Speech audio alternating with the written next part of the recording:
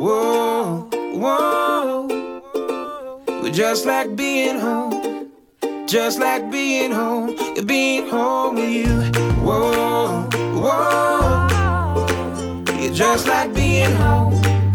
Just like being home. Being home with you. Whoa, whoa. A reading from the Gospel of Luke, the 4th chapter.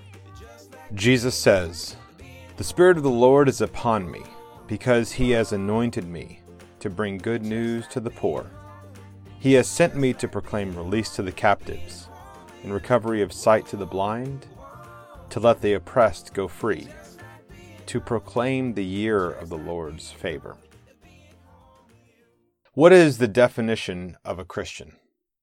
Have you ever thought about that? Have you ever thought about how we would define what a Christian is? It sounds almost like one of those questions that you get asked on an airplane or on a golf course, or maybe when someone is trying to make small talk at a social gathering. How might we define what is a Christian?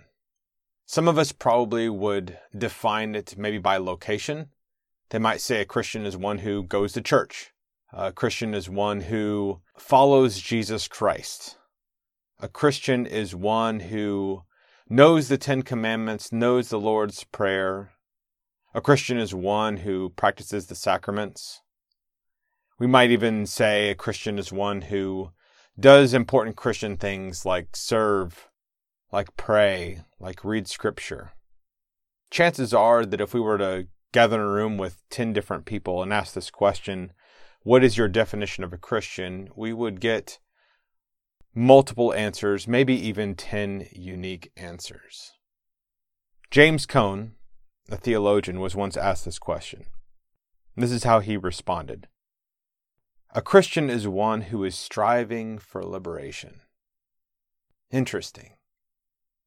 Now, I have to admit that's probably not what my first answer would have been. But ever since I've heard this quote, you can't help but ponder it. I immediately thought of this scripture that we have in Luke 4, where Jesus says that God has sent Jesus to proclaim release to the captives. Release? I mean, that's tied in with liberation. Recovery of sight to the blind, to let the oppressed go free. Maybe it is about liberation. I mean, if you think about it, many of us as individuals need to be liberated from something. Maybe some of us find ourselves needing God to liberate us from guilt.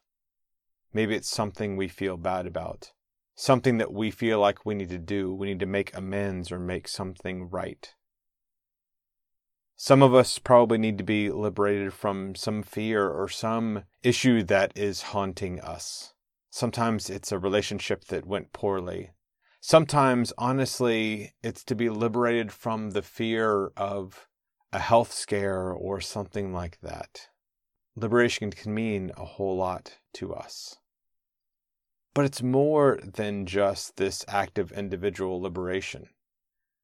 I mean, the Christian faith is not just about us as individuals, it's about us also as a community. And it begs the question, how are we liberating others? Imagine how it would feel if you are walking in for a chemo session and here comes a friend wanting to liberate you from the fear of fighting this illness on your own, or from the fear of friends that don't really want to be around you when you're fighting this.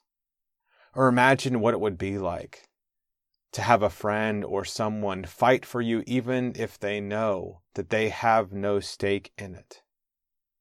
Imagine what it would be like to have neighbors and friends come and fight for you, not for their own benefit, but for your own benefit. Imagine what it would be like for us to show up to things, to argue for things, to advocate for things that we don't benefit from. We argue not because of something that we get out of it, but because it means an awful lot to someone, to our neighbors. Maybe James Cone was right.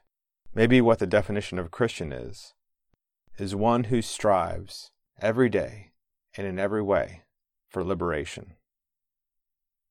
Let us pray. God of grace, we know that you came You came to proclaim release to the captives, recovery of sight to the blind, and to let the oppressed go free. We know that you do that in our lives. Give us the vision and empower us to do it in the lives of others. In your name we pray. Amen. You're just like